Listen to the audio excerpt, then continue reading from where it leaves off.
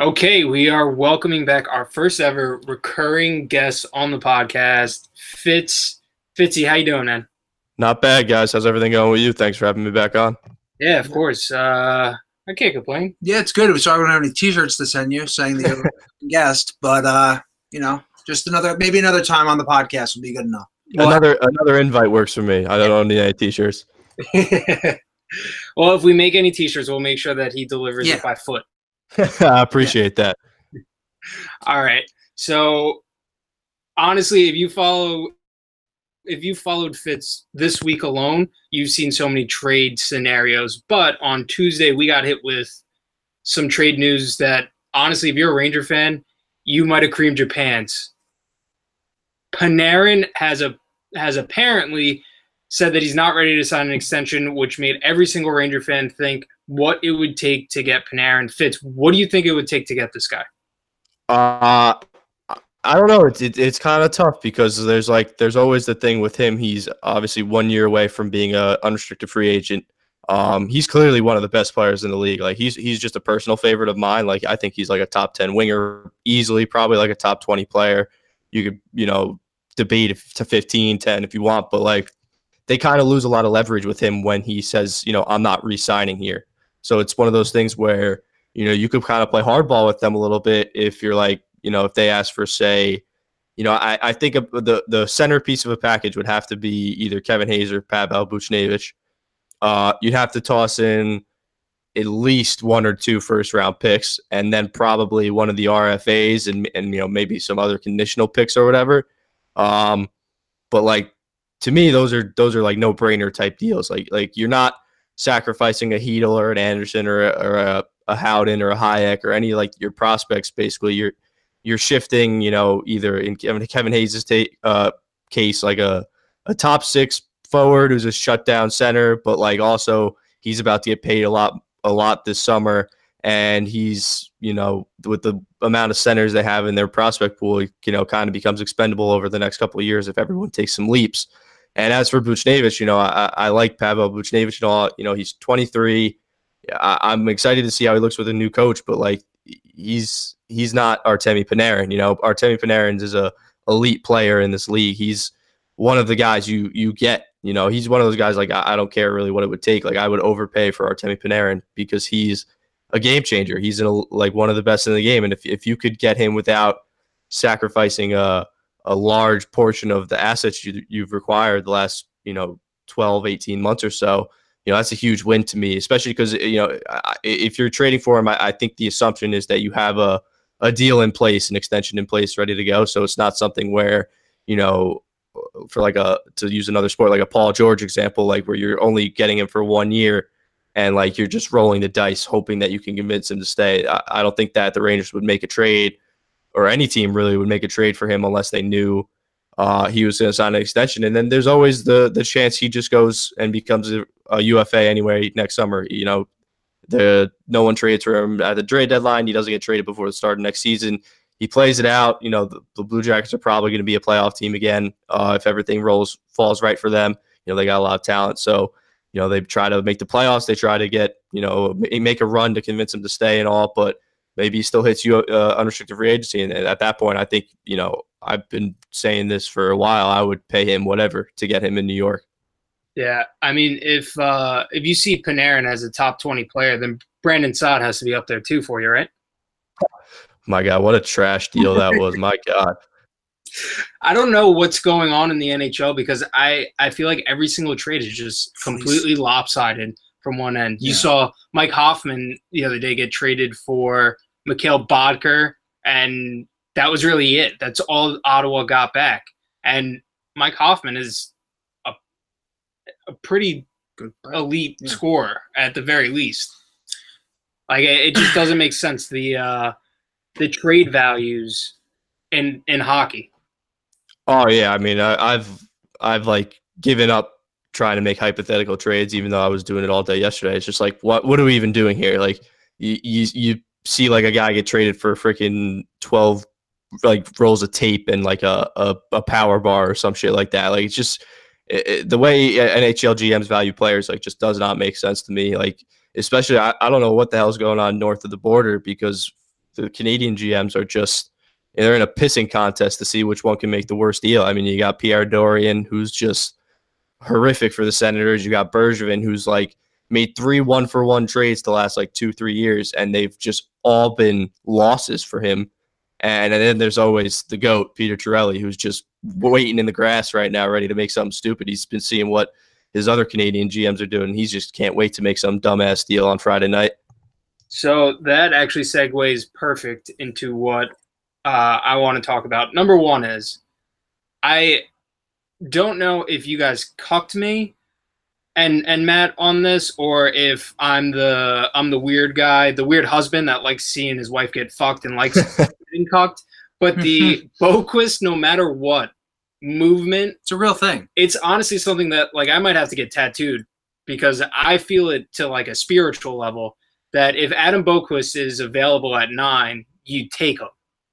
Yeah, I absolutely agree. Like I'm admittedly not like a prospect guy. Like there's a lot of people out there that do great work, and I don't know how the hell they watch all those games, all the, you know, at the weird ass times that they're on. But from like the little I've seen, I love Boqvist. Like I think he's like the type of player the Rangers haven't really had in like my lifetime of being a fan. Like a defenseman with just game changing speed and skill. Like I just would take him no matter, like you said, Boqvist, no matter what. Like you started that one, man. That was great. But like he's the thing with the Rangers at 9 is like they're gonna get a good player, especially if like the reports of what's going on are true. Like the Canadians are gonna take that center, and Brady Tkachuk might go a little higher than expected, and you know maybe someone trades out, maybe someone takes this Hayden kid or whatever that people are talking about. So it's like there's gonna be good players available at 9. That's why I've been such a big proponent of not wanting to trade up. Like I don't want to give up the assets to trade up when you could just get a really good player at 9.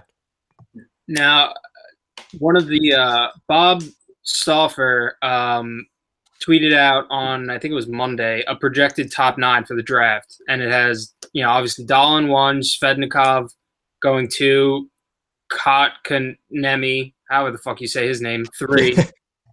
Dobson, Tkachuk, Hughes, Bouchard, Wallstrom 8 to Chicago, and then Zadina to the Rangers.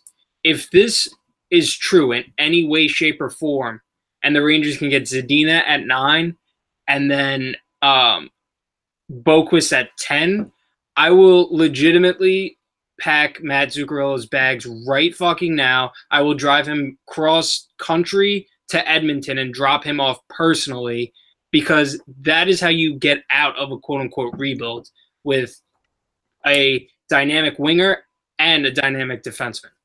Yeah, I couldn't agree more. I love Zadina. He's another, like, again, I'm not a huge prospect guy, but you know, I was watching a lot of the World Juniors because Hedel and Anderson were playing, and obviously Zadina was on the Czech team with Hedel, and I just love everything from his game, man. I think he's a great player. I'm kind of shocked that he's falling like on people's boards. I don't know if it's just because, you know, kind of people are overthinking it, or they like are drafting for center need, which is kind of wild to me. But yeah, if they were to somehow get 10 from the Oilers, and then, you know, they get either like Boqvist or Zadina or Wallstrom, or like Noah Dobson's another guy, like I just don't know how you can't. That's a win. That's like a huge win right there. You're getting, you know, a couple of players that'll, like you kind of said, expedite your rebuild and just take another step. And if anything, you know, like kind of tying it back to the Panarin stuff, it kind of makes some other players on the roster expendable. And you know, if you somehow get 2 top 10 picks, maybe you're more inclined to package 26 and 28 for another roster player. Or, you know, you'll maybe want to trade a winger, or maybe Buchnevich becomes expendable, or, you know, someone has interest in one of the defensemen on the Rangers and you decide you can move them. You know, it just, the best thing about what the Rangers have right now is they just have options at every available turn, because it's not, you know, what Jeff Gorton did at the trade deadline. He just stockpiled on picks, prospects. He cleared out some cap space. You know, they have a ton of space coming up the next couple of years, even with the RFAs they have. And this isn't even mentioning that they have Nemestikov and Spooner still, who are also going to garner some interest. So, you know, they're just in a great spot right now. And I think Jeff Gorton kind of holds the keys to a lot of this draft. I think they're going to be incredibly active during the draft. I would set like the over under at like 2.5 trades, and I would honestly be inclined to take the over. Yeah, I mean, Yeah, I think absolutely. what you said, not the Rangers not trading. I think a lot of fans are so gung ho about moving up and possibly getting show if you can. And I think you're absolutely right. Like there's so much talent here for the and then like you said, the pieces in the first round the Rangers have, like you said, the assets. That's room for them to move well, package that for another player like a Panarin or Johnson. At 10, looking at getting Boquist at 10. If that was, you're looking at maybe Zadina at 9 or arguably besides Dahlin, both top defensemen in this draft. Zadina, third position, and then Panarin. Or a Kovalchuk, Tavares. You're talking about a couple pieces here that to move up from 9 at that point. So, like you said, I definitely agree, and I think that's definitely a possibility. I think it all starts with first-round picks rather than 9 itself that are just as important, if not more. So, yeah, no, I just like it's just like it. I don't remember a draft in my lifetime where the Rangers have been so interesting to me. You know what I mean? Like we're so used to them not really having first round picks, or if they do, they kind of trade them away. They were competing for, like a 5-year window. So I was all for trading picks to try to get better and try to win a cup. But this is the first time I think that, pretty much since the lockout, the 2005 lockout, that they've really are rebuilding with just tons of draft picks. And especially in the first round, it just gives you so many options. And I remember Jeff Gorton saying after the trade deadline when he did an interview with MSG, he's like, well, we found out last year when you have 2 first-round picks, your phones are ringing a lot more. So people clearly they have big GMs around the league. They value first-round picks very highly. So it's something that it just helps you be into it more. You have more options. You just have more juice. You have more ability to do stuff. It's just a great position to be in, and I'm really excited to see what they do Friday night. I think it's going to be a lot of fun. Now, you mentioned the RFAs and no free ads, but on the Garden Faithful podcast, the one that you and Woj host, great podcast, subscribe. But again, no free ads. You said that you would keep Spooner over Nemestikov. And I have a bone to pick. Now, I know you're not here to argue because you adopted the Trill Withers mentality. Yeah, of course. I just hate the drama. I'm like Andy Bernard from The Office. I just hate the drama. But what I will say is if Gorton and the Rangers keep either one of these players, I think that tells you the direction that they're going. And with Nemestikov, you're buying into a guy that you're hoping that his talent level reaches where you projected to, more of a rebuild situation, whereas if you keep Spooner, you know exactly what you're getting out of him. And I think that that's saying more, we're going to try to expedite this process and get back to a competitive team as soon as possible. Yeah, I definitely understand that. And personally, I don't think either of them are going to be around next year. I think they're probably both going to be gone. I know Larry Brooks said a while ago that Spooner is just simply not in their future plans at all. I think he was the guy that they just kind of took a flyer on because they took Matt Bolesky's contract back. But I get the Nemestikov stuff. He's got tantalizing talent, and then some of my favorite, I'm not a huge stats guy, but the micro stats zone entries and zone exits are stuff that I really personally like because I think they're very tangible in terms of looking at the game. And I know he has really good numbers there. It's just I just would rather you kind of just mentioned it kind of signals which way they're going. If they sign Nemestikov to 4 or 5 years, they view him as part of the future. And I just personally don't see it. I think they're expendable to me, especially with the amount of centers they have on the roster, and I don't think either of them are suited to play wing long term, I guess. But it's just I just think they're both two good assets to have right now. I think Nemestikov, I can't remember who it was over The Athletic a couple weeks ago was saying that he's one of the more interesting players because he's got a hefty qualifying offer, but there's some teams that really like his skill. There's other ones that are really turned off by the fact that he only produced when he was really playing with, two of the best players in the world, and Steven Stamkos and Nikita Kucherov. So personally, yeah, to me, I just like Spooner's game. I was probably recency biased because he just, Nemeskov only had like 4 points in 19 games. Spooner was like a point per game player in the 20 games he played. So that's probably one of the reasons I said it, and I believed it. I still believe it, honestly. But I personally don't think either of them are here to start next season. And so obviously there's way too much to talk about when it comes to the draft. There's too many selections. There's too many prospects. There's too many trades that could happen that obviously if you're not a full-on, insider or anything like that, and not those fake hockey Twitter insiders. John Tavares is signing for a 40-year, $175 million contract. He's the guy they want, though. If you're not an actual insider, you have no idea what direction any team is going. But right after the draft opens the RFA re-signing phase for hockey. And something that I think the first thing or one of the first points that I've seen from you was the idea of offer sheets. And with basketball, now I know that you can't really talk about two sports because you can't be. Can only like one. Can only like those are the rules I've been told. Do you think that has a possibility to happen this year? And do you think that like the Rangers can do something like that? I think they 100% could. But like just I don't think we're going to see an offer sheet for another couple of years. I just think like the NHL GMs are just so terrified of like if they fuck over another GM that like they're not going to be able to deal with another that said GM in the future. And like these guys are just like they're all part of the old boys club. Outside of like John Chayka in Arizona, these are all former players, former scouts, sons of former coaches, GMs. Like it's basically a retirement home community, this place. So it's like they don't want to piss each other off in terms of offer sheeting. But like I think once you see one within the next like maybe before the next lockout that's supposed to happen in a couple of years, like if you see one before that, I think the floodgates are going to kind of open. Because it's really just a tool. I love it because it's like you mentioned the NBA. Like teams use the offer sheet to screw other teams over. Like it's like all right. Like for example, last year Peter Chiarelli came out and said like when Leon Draisaitl was an RFA, he said we're gonna match whatever. If anybody offer sheets him, we're gonna match no matter what. So if I'm a team in their division, like I think the Coyotes are in the same division as them.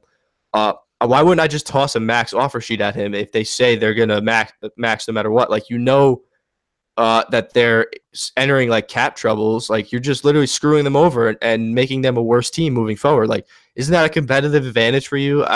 It's something that I wish they would do more. So it's like, it really bothers me that we haven't seen one in a long time. And I think that like, there's so many interesting pieces this summer, more so than any other summer when it comes to RFAs. Like you have Nylander, you have Trouba, you have Carlson on Vegas. You have like so many names that, I mean, go after these guys, quite honestly. Like it's not where, if you lock someone up, they assume a position of you're giving up a rebuild because you have to give up a draft pick when you sign someone to an offer sheet or anything like that. That's not what it's like. So, I just personally, I think that it's something that should be used because if the Rangers decide, hey, let's give up a first to go get, if the Rangers want to give up a first to go get Trouba or whatever, why not? It's going to get him via trade, so why not? Yeah, no, I agree. It's a tool that I feel like isn't utilized enough. It's something that is just, like I said, it's something that can be used as a competitive advantage tool. And it's like, for whatever reason, whether it's, they don't want to damage relationships with their other GMs or they don't want to piss players off or whatever, like it's just not utilized. And it's a shame because it is a tool that could really help teams out. Yeah, absolutely.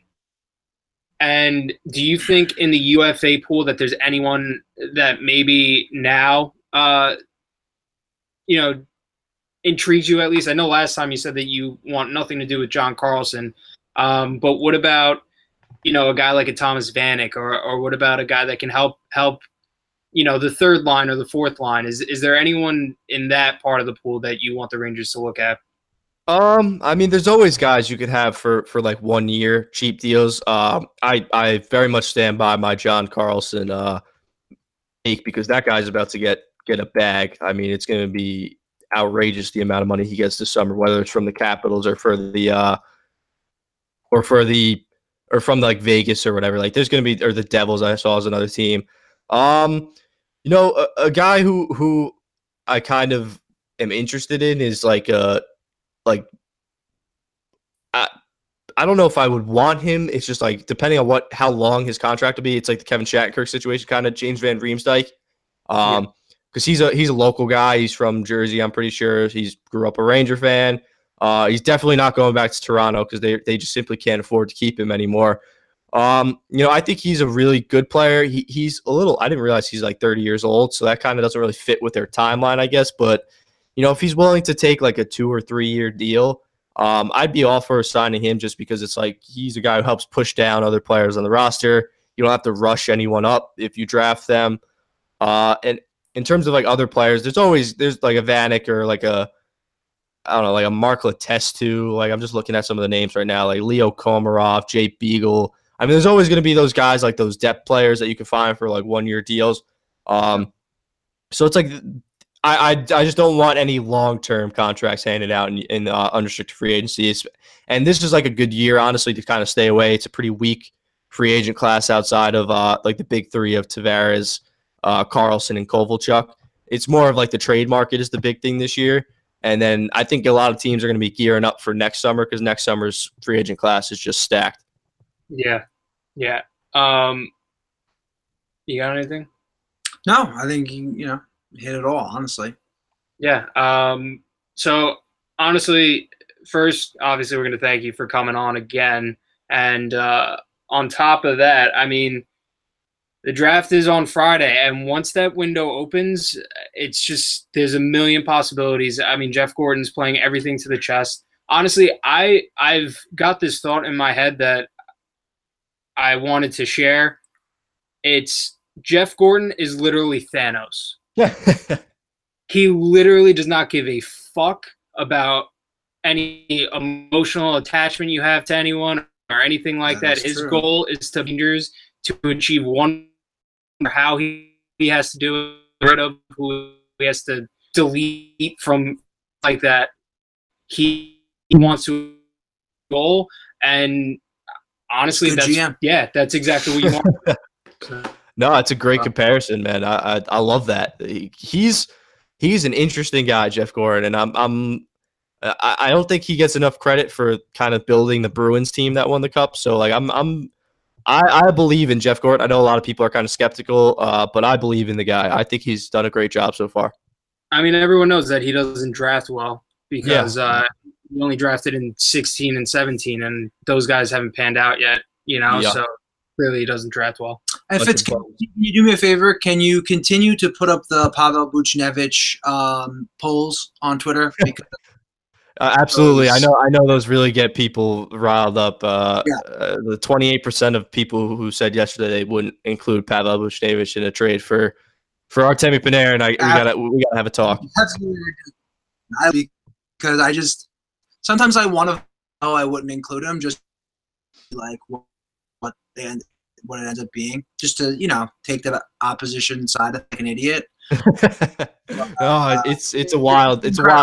Their stands, man. The Booch stands they're a wild bunch, man. They really are. And actually, one last question. I know a lot of defensive players are talked about when it comes to the Rangers acquiring, the big names. But if you're going to acquire a big name, someone has to go out. So who do you see as someone going out? Honestly, I think Shea and Pionk are the only guy. Well, and Stahl, because I don't think his contract is all that movable. But I think those are really the only guys that shouldn't be moved. And then, I feel like not enough people are talking about Anthony DeAngelo actually getting traded. Yeah, I actually kind of agree with that. I think Shea and Pionk and Stahl, just because he has to be, are like really the only like building blocks right now on that defense, especially from the guys who played towards the end of last year. Shattenkirk's interesting. I think this is like kind of a big year for him. If he comes back and proves like he really plays well, maybe it's you look at maybe trading him at the deadline or next summer, because he signed a short-term deal, and so like eating salary for that won't be too bad. So like he's a guy, if he doesn't really take a leap, or if maybe his injury kind of hangs around, I think they might cut bait sooner rather than later with him, especially because I don't think he signed up for a rebuild. Yeah, I agree. All right, Fitz, thanks for coming on, man. We really appreciate it. Yeah, thanks, brother. No, thanks for having me, guys. I really appreciate it. Yep.